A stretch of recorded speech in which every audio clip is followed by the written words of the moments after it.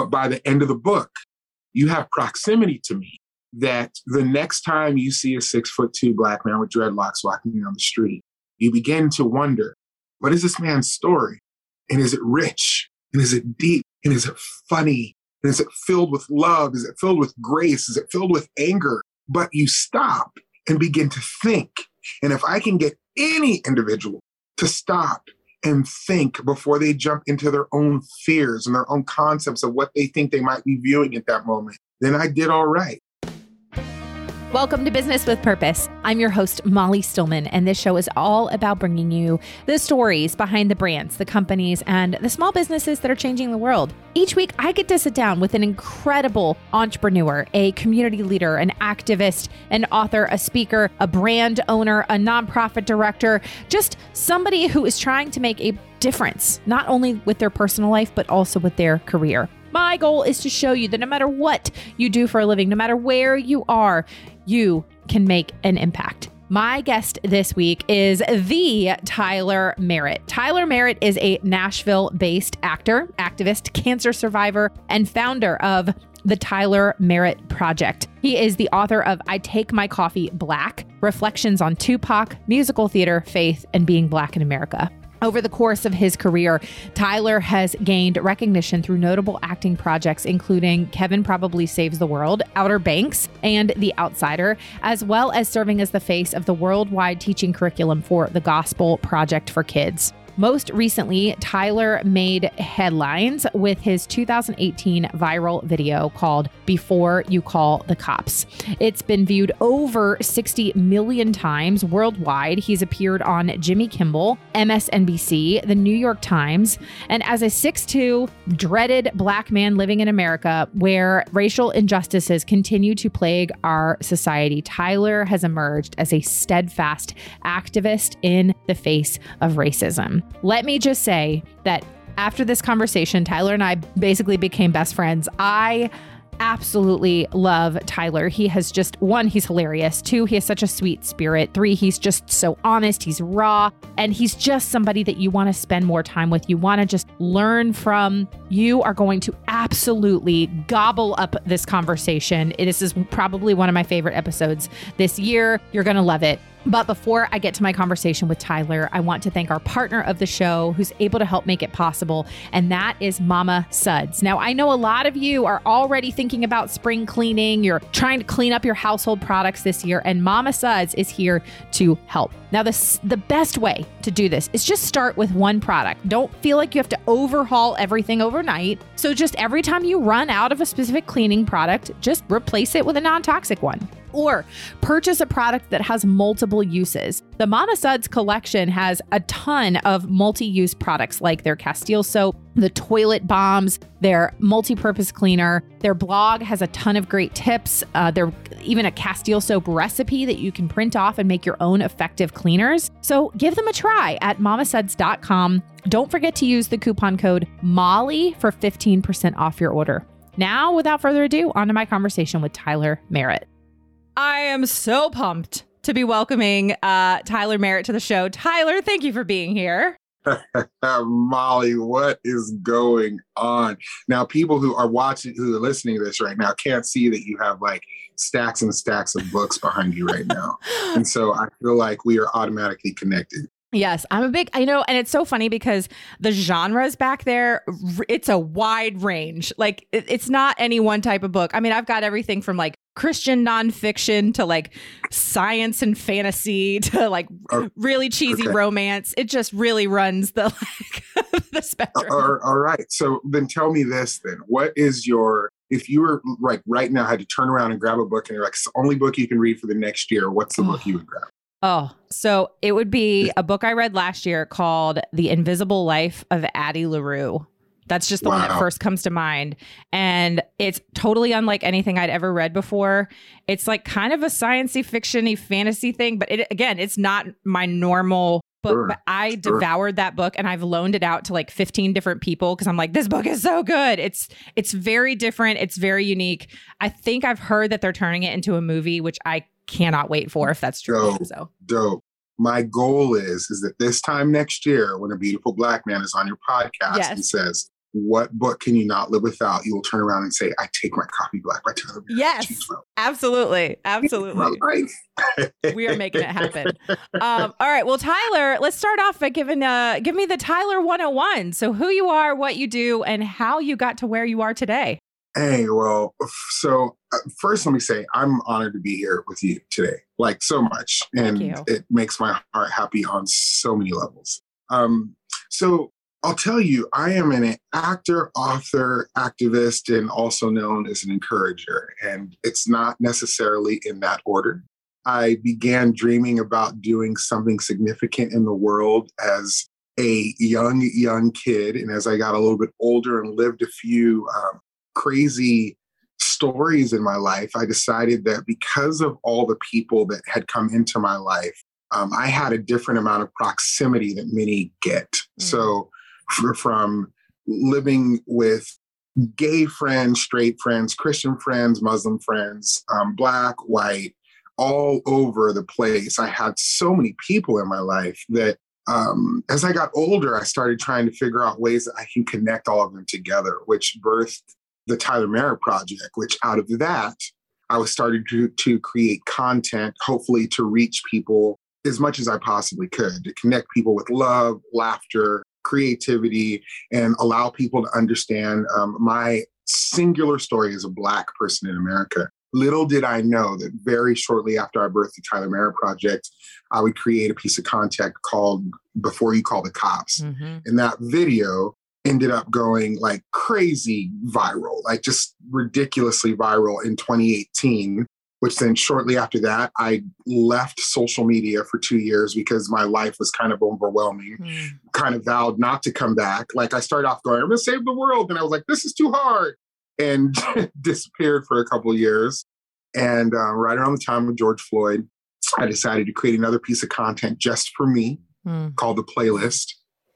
And even though I wasn't on social media, and at this point, literally, if you Googled, is Tyler Merritt, the first thing that popped up was dead because it looked like I just didn't exist anymore. Oh, my goodness. And around the time of George Floyd, I created a new piece of content called The Playlist. My friend Joy Reid, who works over at MSNBC, saw it because I just sent it to her. Like, I think this is kind of powerful. What do you think? And she said, it is. You need to get back into social media because there's a lot going on right now and we need your voice.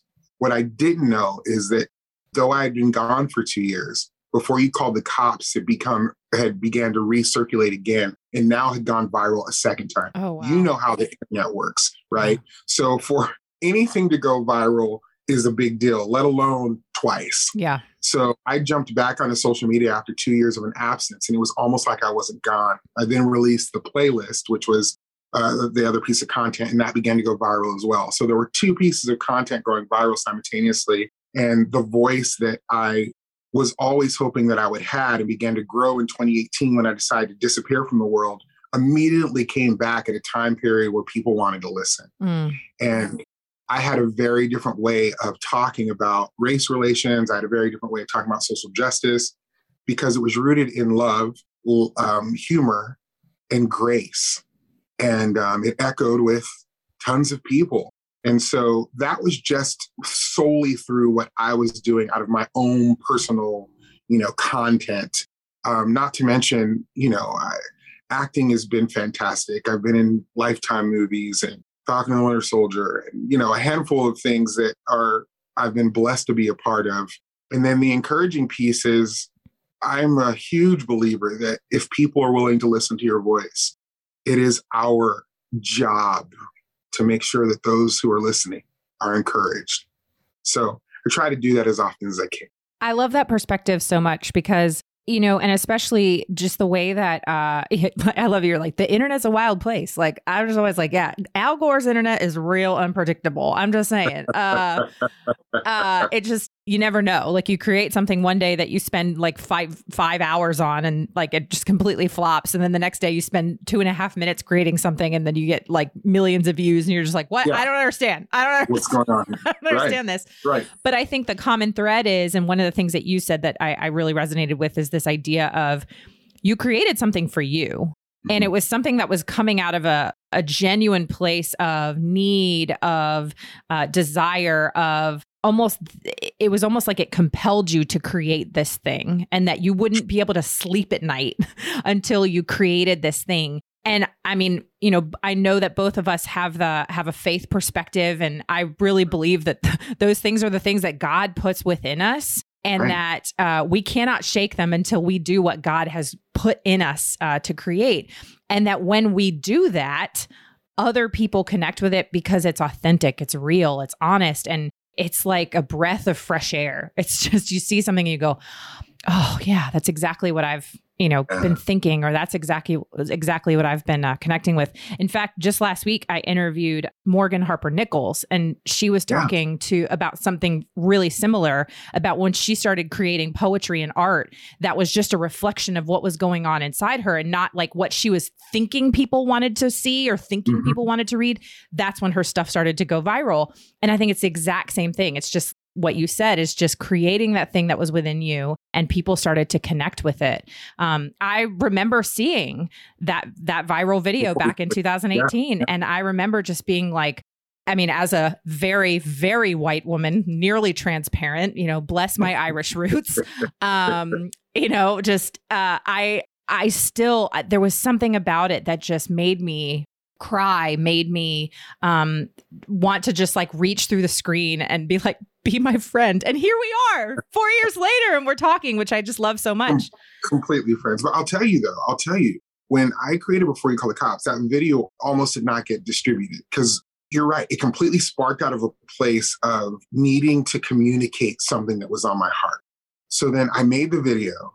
I brought it back home I went to my studio and laid it down, brought it back home, did some edits to it, looked at it, and it's 3 minutes of me talking about myself. Literally going, before you call the cops, I want you to know spiders are creepy. Like, my mom is great. And I love Las Vegas. Like, it was just 3 minutes of me talking about myself. And I looked at it and genuinely thought to myself, Molly, like, you know what? Nah, no one's going to want to watch this, and I sent it to my friend Lisa, and she was in California. I'm here in Nashville. And so for me, it was like 2:00 in the morning. It was midnight. And I was like, here's this random video that I just made. And she texted me back, and I'll never forget. She said to me, "This feels holy." And I went, okay. And in the video, I'm not wearing a shirt, right? Because I was trying to go for like being transparent and all of this. And my mother to this day says, "Tyler, why did you not wear a shirt in that video?" And I'm like, Mom, that's a mama thing. If I had known that over 100 million people were going to see this video, I would have put a shirt on. You know what I mean? Like, there's just this thing oftentimes when we create, we just don't know how the world's going to react. And that's also, I encourage people all the time, Molly. Like, and this is a big piece of what I try to do with the Tyler Merritt Project, is to let people know your story matters. Your words matter. You are significantly created to be you. And the you that you are is the only you we have. And so if you decide to take your light and hide it, then you just never know where that light could have spread. And so I really do push people to go, tell your story, write that book. Don't be afraid to give someone a compliment. Don't be afraid to say that thing that is on your heart, even though it might be scary to you, because there are people in this world that need you. And I am one of them. And it just goes to like, I think that so much speaks to that idea of every piece of the body of Christ, like working together. Like, we need armpits. Like, guess what? Like, we need fingernails. Like, not everybody's going to do something that's really like amazing, but it all like works for it. And it's amazing in your own way. And you've got these really unique gifts. And like my husband, I joke, is like really good with spreadsheets, and spreadsheets are where my soul goes to die. And mine too, right? Molly, we just became best friends. I know. I just am like, spreadsheets. No, but like anytime we are doing something, my husband's like, all right, I'll start a spreadsheet. I'm just like, no. But having all those things working together, it just really creates just such a beautiful picture of humanity, and just really shows off just the creativity of the world. And what a boring world we would live in if we all had the same, talents and skills and skin colors and music likes and political affiliations. Like it would be such a boring world if everything was the same, and it's not. I agree. But we've gotten into this mindset almost of living in this world where we feel like we have to surround ourselves with people who look like us, think like us, act like us, vote like us, worship like us. And that has just been, I think, on my heart for the last couple of years, especially, is to just give all that up. Like, why? I mean, I live in North Carolina now, but I grew up outside of DC. And like, I think about my childhood growing up, like I was completely surrounded by people who looked, acted, voted, all the things differently than me. And I loved that. And that's like what, my husband and I are trying to do with our kids, is to just break out of that. I guess I don't even know what the word I'm looking for is. Just that you can say white mold. Yeah, well, yeah, that for sure. That's definitely it. Yeah, you know what I mean? Yeah. So let me ask you this question. Yeah. What inspired you to want to do specifically this podcast? Like, how did you go from this doesn't exist to I need to do this thing? What was it that brought that out of you? Well, there was a variety of reasons, to be honest. I mean, I'd worked in radio, so I liked the medium of, interviewing and podcasting, and I knew I was good at it. I used to do comedy, and so I missed being creative. I talked about doing a podcast for a long time. My husband was like, "Oh my gosh, stop talking about it, just do it." And but when I decided on Business with Purpose and interviewing people who were using their professional, like their vocational pursuits to impact the world in a positive way, it was because for years on my blog, I'd been doing these little kind of featurettes where I'd highlight a brand or something like that was, fair trade or ethical, or just really doing something kind of counter what you normally saw in business and really having an impact. And I realized that you can only do so much through the written word and pictures, but hearing someone tell their story of, this is why I started this business, this is why I am doing this with my life, this is why I feel passionate about this particular thing, or this is why I'm taking the skill set that I've been given to use it to serve others.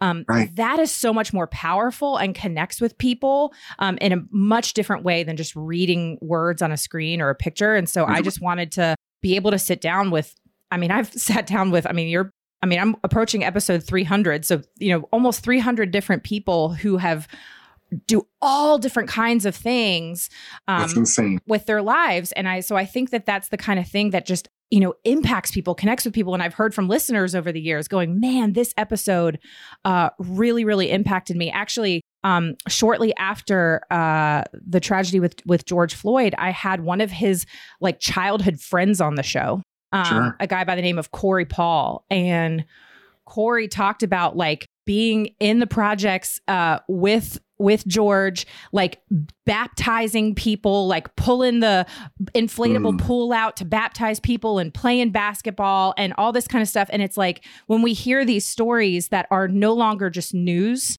and it humanizes us, that is what actually changes people. That's what changes mindsets. Could you have ever imagined when you were like, honey, this is this thing that I want to do, and your husband was just going, just go do it. Just go do it already. Yeah. That you would be 300 episodes deep talking to friends of George Floyd. You were a voice in the middle of a tragedy. Could you imagine 300 episodes ago that God's grace, favor, and hand would be on this thing that for you was just an idea and concept? No, never in a million years. How good is God there? Man, I tell you, the last couple of years, he has blown my mind in many, many ways, not just with this podcast, but just, I think when you say yes to what God has for you, even if it is terrifying, there's just, on the other side of it is your mind just gets blown. I feel like there are probably people listening to this, even currently, that have been sitting on that weird fence of, should I do that thing? Yeah. And they maybe even have had multiple things pointing them in the direction of going, do the thing, do the thing. And they are being able to take advantage of other people who have done the thing, like listening to you. If you would have never have done this moment, we wouldn't be here together. But I think there is something so incredibly special of going, I know this feels scary. I know this is out of my everyday. And I also don't know what's around the corner, but still going, this I must do. And I agree with you 100%. I think those are the kind of things that really change the world. And I get excited every day when I think about all the things that I've yet to discover from all the beautiful and wonderful and incredible people out in the world that are just now going, now's the time to do it. Yeah. And I think we kind of even alluded to something that I know that you talk about in your book, which we have to talk about because it's incredible. Is I Take My Coffee Black: Reflections on Tupac, Musical Theater, Faith, and Being Black in America, which can we take a real quick time out? Okay, so as the day we're recording this, the Super Bowl was last night. And I feel like we would be remiss if we did not quickly discuss the most epic halftime show of all time. And I need to know if you were campaigning for holographic Tupac like I was. Whoa, okay. Question, Molly. Did you post that somewhere? I think I did in my stories, yeah. I was like, because listen, Molly, we've already become best friends, but now this is about... So I posted something on social media about it. It's like, I don't even remember the third quarter. Like, that's the honest got you. I don't even remember what happened in the third quarter of this game. Because I was still so hyped, right? In the halftime show. And somebody came on to somewhere on social media and just posted, was anybody else hoping that there would have been a holograph like Tupac?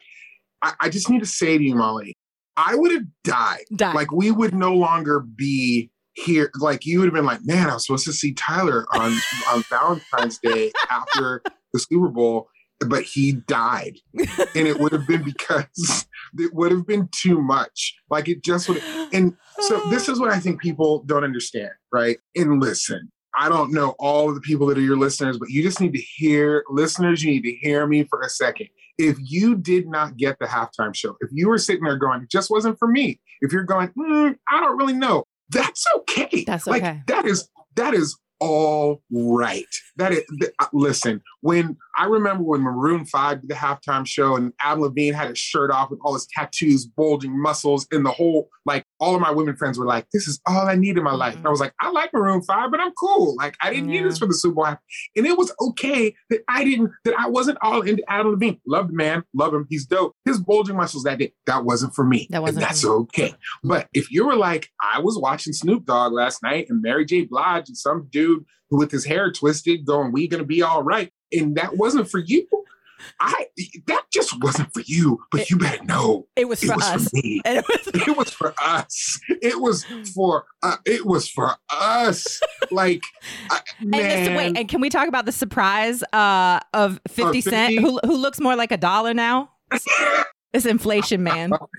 Right. I was like, that dude got a lot of nerve trying to, like, be upside down like he was back in the day. How long was he like that? I mean, I have so many questions. You know what? If you go back and watch the video, because I've now watched the halftime show probably 48 times. Okay. Oh my gosh, I love you so much. Right before he comes on, like right before they show him, you can see him underneath, like in the house that he was doing his thing in. Yeah. You can see him walk up and grab up and flip himself upside down. Go back and watch it. Fantastic. I have studied this. Like, I'm telling you. Like, I've studied every moment of it now. Like, Mary J. Blige, I was literally like, hold on, Alexa, how old is Mary J. Blige? Mary J. Blige is 51 years old. 51. Mary J. Blige is 51. I've been meaning to ask all day long and all night. She's 51. She came on there looking like Beyonce. She looks so good. And Dr. Dre is 56. Dr. Dre is like could be a great grandfather somewhere. And he's just up there just being Dre. Like, it was so good. I felt so old. No. But in the best of ways, man. I think from here on out, all halftime shows need to just appeal to the people between the age of like 35 and 50. Like, let's just, that age range. Right. Just saying. The Gen X and Zennials. I'm going to keep it real. I'm even cool if they want to overcorrect next year. If the Super Bowl wants to overcorrect next year and be like, this year's stars are Willie Nelson, Randy Travis, and Garth. I'd be like, dope. Like, Let's you do you, as long as like the next year I can get like a P. Diddy Super Bowl or something. Gosh. You know what I mean? Like, I'm cool. I felt like, man, I'm still hype over it. Me like, too. I knew exactly where you were going. And I was like, I don't know if you want to go here because this could be the whole podcast now. It's just talking about the Super Bowl. I know. So we had just like a small gathering at a friend's house, and like me and my friends were just real hype. And my kids were looking back. So my kids are 8 and 6 and they were dancing. But at one point my daughter was like, why do you know all the words to these songs? Like, I have so many questions, Mom. I have so many questions. Like, I feel like I don't even know who you are. Like, what is happening right now?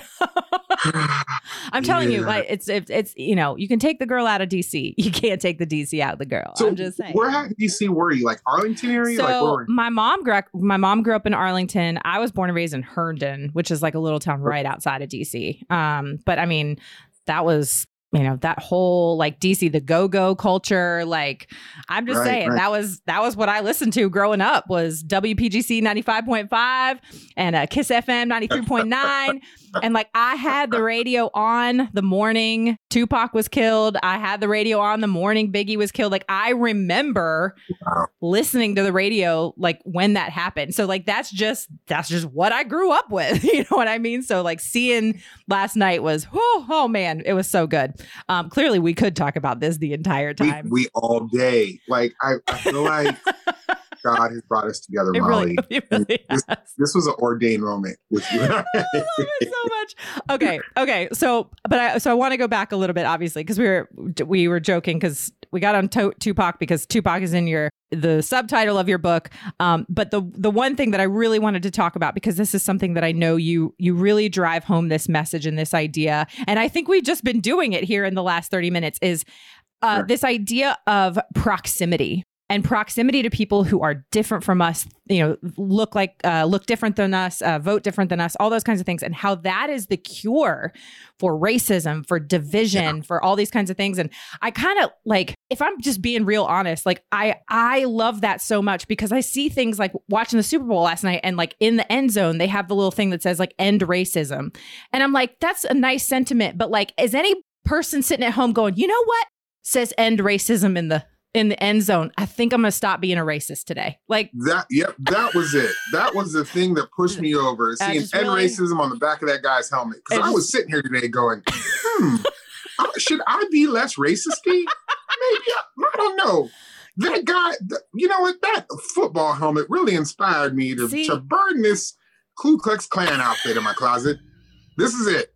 Honey, grab the Ku Klux Klan outfit. I just watched the Super Bowl and darn it, Dr. Dre has convinced me. That's it. Right. And so so I always I understand the like sentiment and the virtue signaling, really. If we're really going to just be honest and call a spade a spade. Right. But the thing that you talk about so much is this idea of proximity. And so talk to us about this and how you discuss this throughout the book. So let me say this. If this is your first time finding out who the heck I am, first of all, welcome. Secondly, listen, if you're not a book reader, go grab the audiobook. Because the audiobook, they legit let me just do whatever I wanted to. My publisher was like, have at it. So I have my friend Jimmy Kimmel on it, my mom and dad. If you're a Broadway person, I have my friend James Earl Iglehart, who played the genie in Aladdin. He's on it.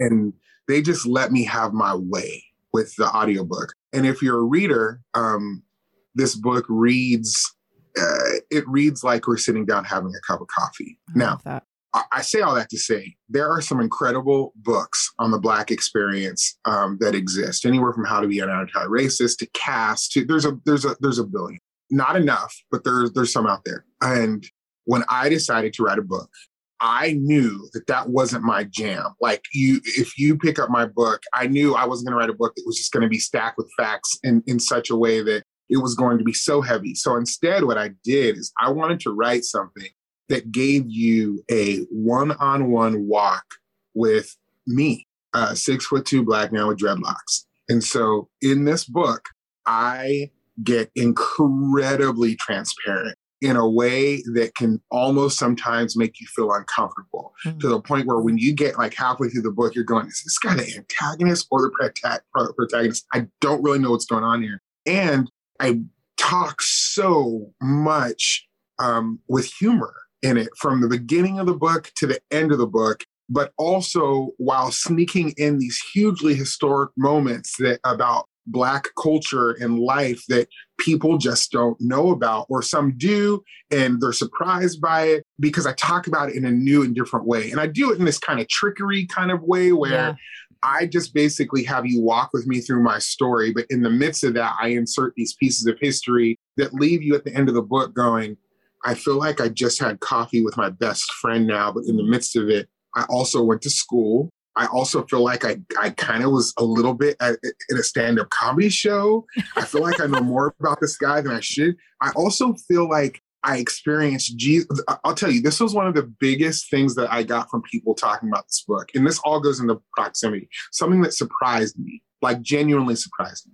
I didn't write this book for Christians, like specifically. I didn't. And in fact, I kind of went, although I'm a Christian, this isn't for you. So there's some language in here that's a little bit heavy, and I'm going to be more transparent. Like there are a million female Christian writers that do a fantastic job of transparency, but not a lot of male Christian writers will be able to like really tell you, you know, there's so many books on this is what you need to do to walk with God. This will make your life better.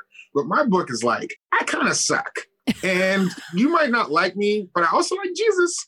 You know? And so I didn't think that the reaction that I would get was hundreds of non-believers picking up this book, putting it down and going, you made me remember the Jesus that I originally fell in love with. Like you made me remember why I came to Christ in the first place. And so I did that in a way by just going, I'm going to tell you everything that I am. And it just so happens in the midst of this, I am very much blackety black. I am a Black man. So my stories are not going to sound like yours. Or if you're Black, you're going to go, and this is, I just finished doing a virtual book tour, a virtual book club with a whole, like just a all Black virtual book club. And we had a party in this book club. Like we had a party about it because we were talking about how in my book, I stress that there is no one way to be Black. And all these readers were reading it going, I'm seeing myself in here, bro, but this isn't like a typical, we are one way. Because in the book, I talk about Bon Jovi. I talk about Gwyneth Paltrow's obsession with vaginal steaming. You just gotta read the book. And in the same chapter, I talk about lynching, right? I, of course, talk about Tupac.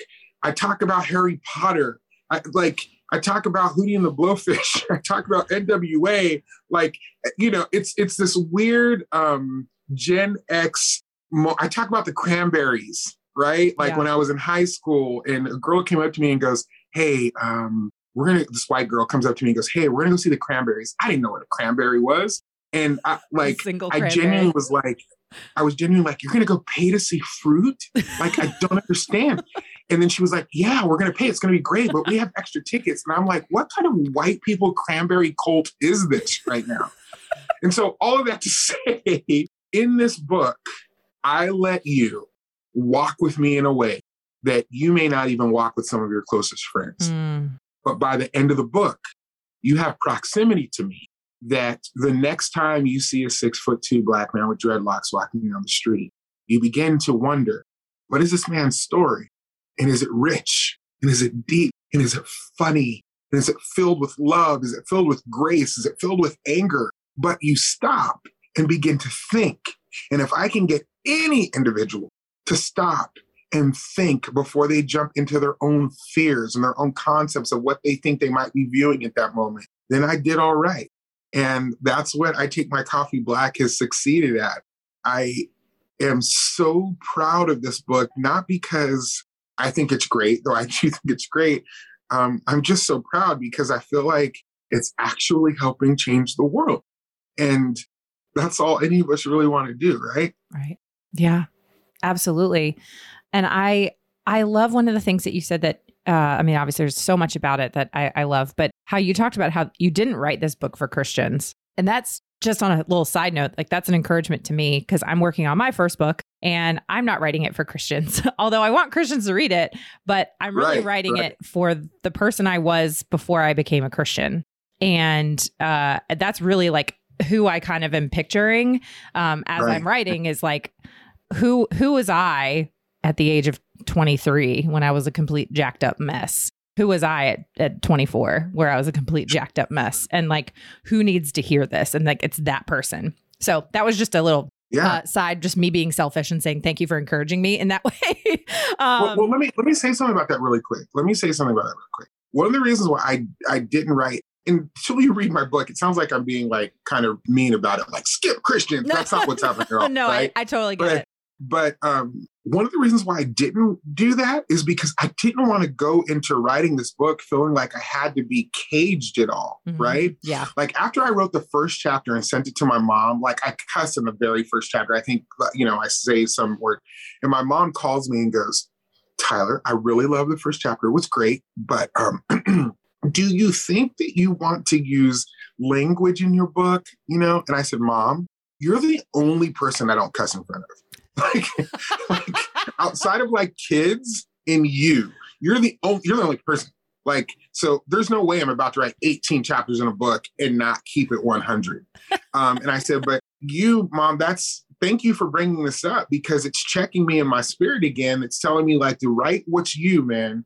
Write what is you. Write what is true. And there are going to be some people who are going to respond to that, but God willing, everybody will be able to see who you really are. And a pastor friend of mine too was like, I would love to share this book with my congregation, Tyler. And this was in the early stages of me writing. They were saying, I'd love to share this book with my congregation, but I don't know if they're going to be able to get past the language. And I said, yo, man, I can't write this thing trying to impress Christian. I just can't. I just can't. Like, I'm not concerned about sales. I'm concerned about keeping it 100. Yeah. And if my cussing is going to be the thing that's going to turn you off from the book, wait till you get to chapter 17. Like, just wait, because it's just about to get real. So, yeah. Yeah. But and just how by the end of the book, though, people know you for who you are and what you're about. And it gives, like you said, it gives people that chance for proximity. And that's so important in our lives and something that takes work. It takes intentionality. Like it does not happen by accident. And, but when you go through the intentionality, when you go through the effort to be in relationship with people who are different from you, which is so funny and so timely. Our pastor actually did a sermon literally on this yesterday on the Acts 2 like multicultural church and how we saw, people of every nation, every tongue coming together and worshiping. And what does that look like? And how do we as a church be a multicultural church that is a picture of what God created and how it takes intentionality. It takes work. Like it's not going to happen by accident.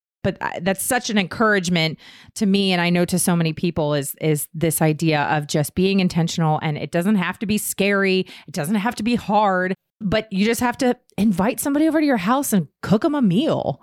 Like ask somebody to coffee. I don't drink coffee, but like maybe we can, I don't know, I'll drink my Diet Coke while you drink coffee. I don't know. Like, Let me say this, Molly, and I want to say this as an encouragement, but also as a challenge to people. Yeah. So, two things. First, I like your church and I like your pastor because I like him talking about intentionality. All right. But I'm also going to say this. I don't know anything about your church, so this isn't me trying to point out any specific thing. Yeah. I'm just making a statement. So, to your listeners, if you are white and you are listening to this and you are a follower of Christ and you are saying, how do I have an impact in my church and maybe making it more diverse, this, that, or whatever, I want to say this to you. I would say it is not always super successful for a pastor to go out and get Black people and bring them in, right? But what I will say is this. If you walk into your church and you don't see any Black people on your staff or on your stage or in your worship team or in your children's department, people that are actually getting paid as staff members on your church, people of color, listen to me. Mm-hmm. That's where the intentionality starts. Yep. Because listen, I'm not saying that if your pastor is going, go out, we need to become diverse, but is not going to hire a person of color. Mm-hmm. Trust me when I tell you, when I walk into your church, the first thing I notice is that if anybody in leadership looks like me, because that tells me about the trickle-down mentality, the people who are in the discussions when you're deciding on a Sunday, are you going to, we'll use George Floyd, for example, okay? When George Floyd was killed, there were white churches all across America that began, and I'm glad these conversations were even happening. We're beginning to say things like, hey, so maybe we need to start a social justice committee that meets on Wednesday. Maybe we need to, every fourth Sunday, say something about Black people in the community. Maybe we need to begin to reach out in certain ways. What white churches in America do not understand is that the Black church is the social justice committee every Sunday morning. Mm-hmm. Sunday mornings for the Black church is where the social justice committee is. That's where people are coming for hope, for peace, for understanding. If you don't think when George Floyd was murdered that Sunday that Black people, that wasn't the subject, that worship services weren't stopped in the middle to go, let's talk about why we're here and what's going on in this moment. If you think that Black people, the week George Floyd was murdered, or anybody else, had to get together, the Black church, and go, so are we going to talk about this Sunday? What do you think? No. Yeah. They were being the church. Yeah. They were being social justice on a Sunday morning. So for all of the listeners who are like, I want something new and different and diverse in my church, I would genuinely say to you, when you go into your service and you look up on your stage or in your front row, are you seeing people that do not look like you? Because those are the things that I notice when I walk into a church. Yeah. So that's the first thing I want to say. Second thing is the fact that we're having conversations now about how we can be more diverse brings up a very real issue. Mm-hmm. And I know that there are listeners that are listening now that are going, Molly, Tyler, this is completely cool, but I live in a mostly all white neighborhood. Mm-hmm. Like I live in the suburbs and my kids go to a white school. Everybody's white where I live. And though I have a heart of somebody who wants to be active, this, that, or the other, I would say the same way that you put energy into taking a vacation, same way you put energy into having a destination place with your husband or your kids when you guys decide you want to go see the Minnesota Timberwolves play basketball, whatever your storyline is, it takes that same kind of energy and effort to make sure that your kids are not just growing up in one environment. Sure, if you choose to live there, that's fine. And that's not me saying go and take them to Mexico and serve people and have a like God complex. No. I'm saying, go to an environment where there are people that are different than you and just exist for a little while. Just exist. Your kids will begin to pick up on the beauty of other individuals. Your kids will notice the effort of you pulling them out of an environment that only looks like them and moving forward. And I want to give that as an encouragement that I know it's hard. I know it's not easy. Yeah. But it's possible if you're willing to do the work. Oh, so good. Man, Tyler, can you come back on the show? Because I just want to talk to you for like another 4 hours. Yes, we can. I can. Let's do an entire episode just about holographic Tupac. Can we talk? Can we do that? Can we do that? Yes. Okay. All right. So for the listeners, because I obviously we're running out of time, and I'm just so sad because I want to have Tyler on the show again, which we will. We will make it happen. But for the listeners, I will have all of Tyler's information. I'll even have a link to that viral video that I first saw back in 2018. You probably saw it. If you're listening to this, you're probably like, oh yeah, I think I remember that. And why wasn't he wearing a shirt? I'm just kidding. That was for your mom. But I'm going to have a a link to all of that, along with a link to his book, I Take My Coffee Black, in the show notes. This is my challenge. I get nothing out of this. You should go buy his book right now. Like right now, just pause this podcast, open up indie books, now or whatever, or Amazon or Barnes and Noble or wherever. Preach, girl. Go Preach. Buy the book. And then you can come back and you can listen to the Get to Know You round. So, Tyler, this has been a pleasure. But before we go, it's time for the Get to Know You round. Are you ready for the Get to Know You round? Let's go. Okay. Number 1 is, what is your current guilty pleasure? The TV show Yellowstone. Okay. Where do you watch it? Because I've heard that we would really like it, but I don't know where we can watch it. First of all, well, I watch it on, I have cable. So I watch it through, I think Paramount Network is where I watch it. Okay. But I think you can see some episodes on maybe Hulu. Maybe, I don't know. But I just watch it through Paramount Network. Okay. On demand. But let me say, the show is about white people, cowboys, and fighting over land. It's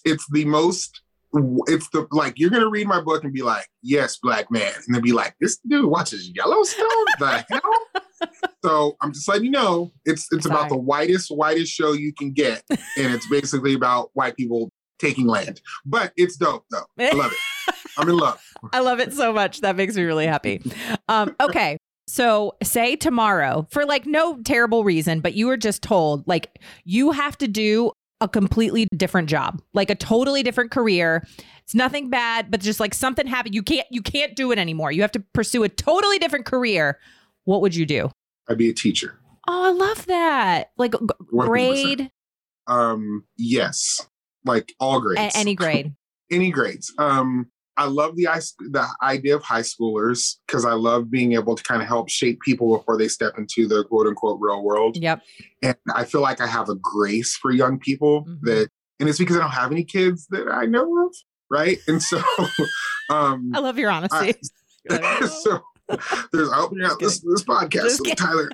But I have a grace for young people that I think not all adults have. Yeah. So, yeah. And I love little kids, which I'm going to tell you, guess who has a kid's book coming out in September? This guy. Oh, that's awesome. You heard it here first, or probably second. I don't know. You did.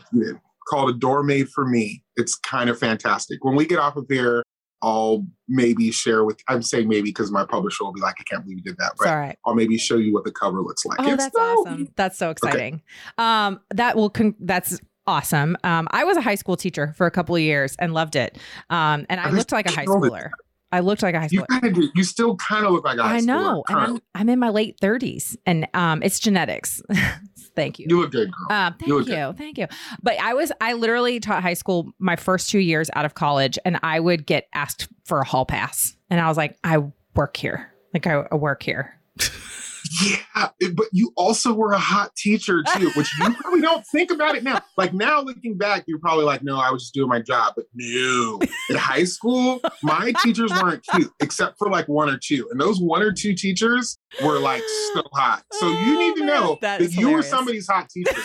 People are talking about that right now. That is hysterical. I do actually still keep in touch with some of my high school students, and they make me feel really old because now they're married and have kids, and I'm just like, ugh, gross. Actually, and a girl that I taught, I was her 10th grade English teacher. She is now she has her PhD, got her doctorate in English, and is now a English professor at the school where I went to college. And so I'm like, wait a second, and so she's colleagues with my college English professors, and she's Dr. Covington now. And I'm just like, wait a second, but I taught you in 10th grade. How am I old enough? It just makes me feel very old. So, but it's okay. I love it. Okay. What makes you laugh the hardest? Oh, my friends do.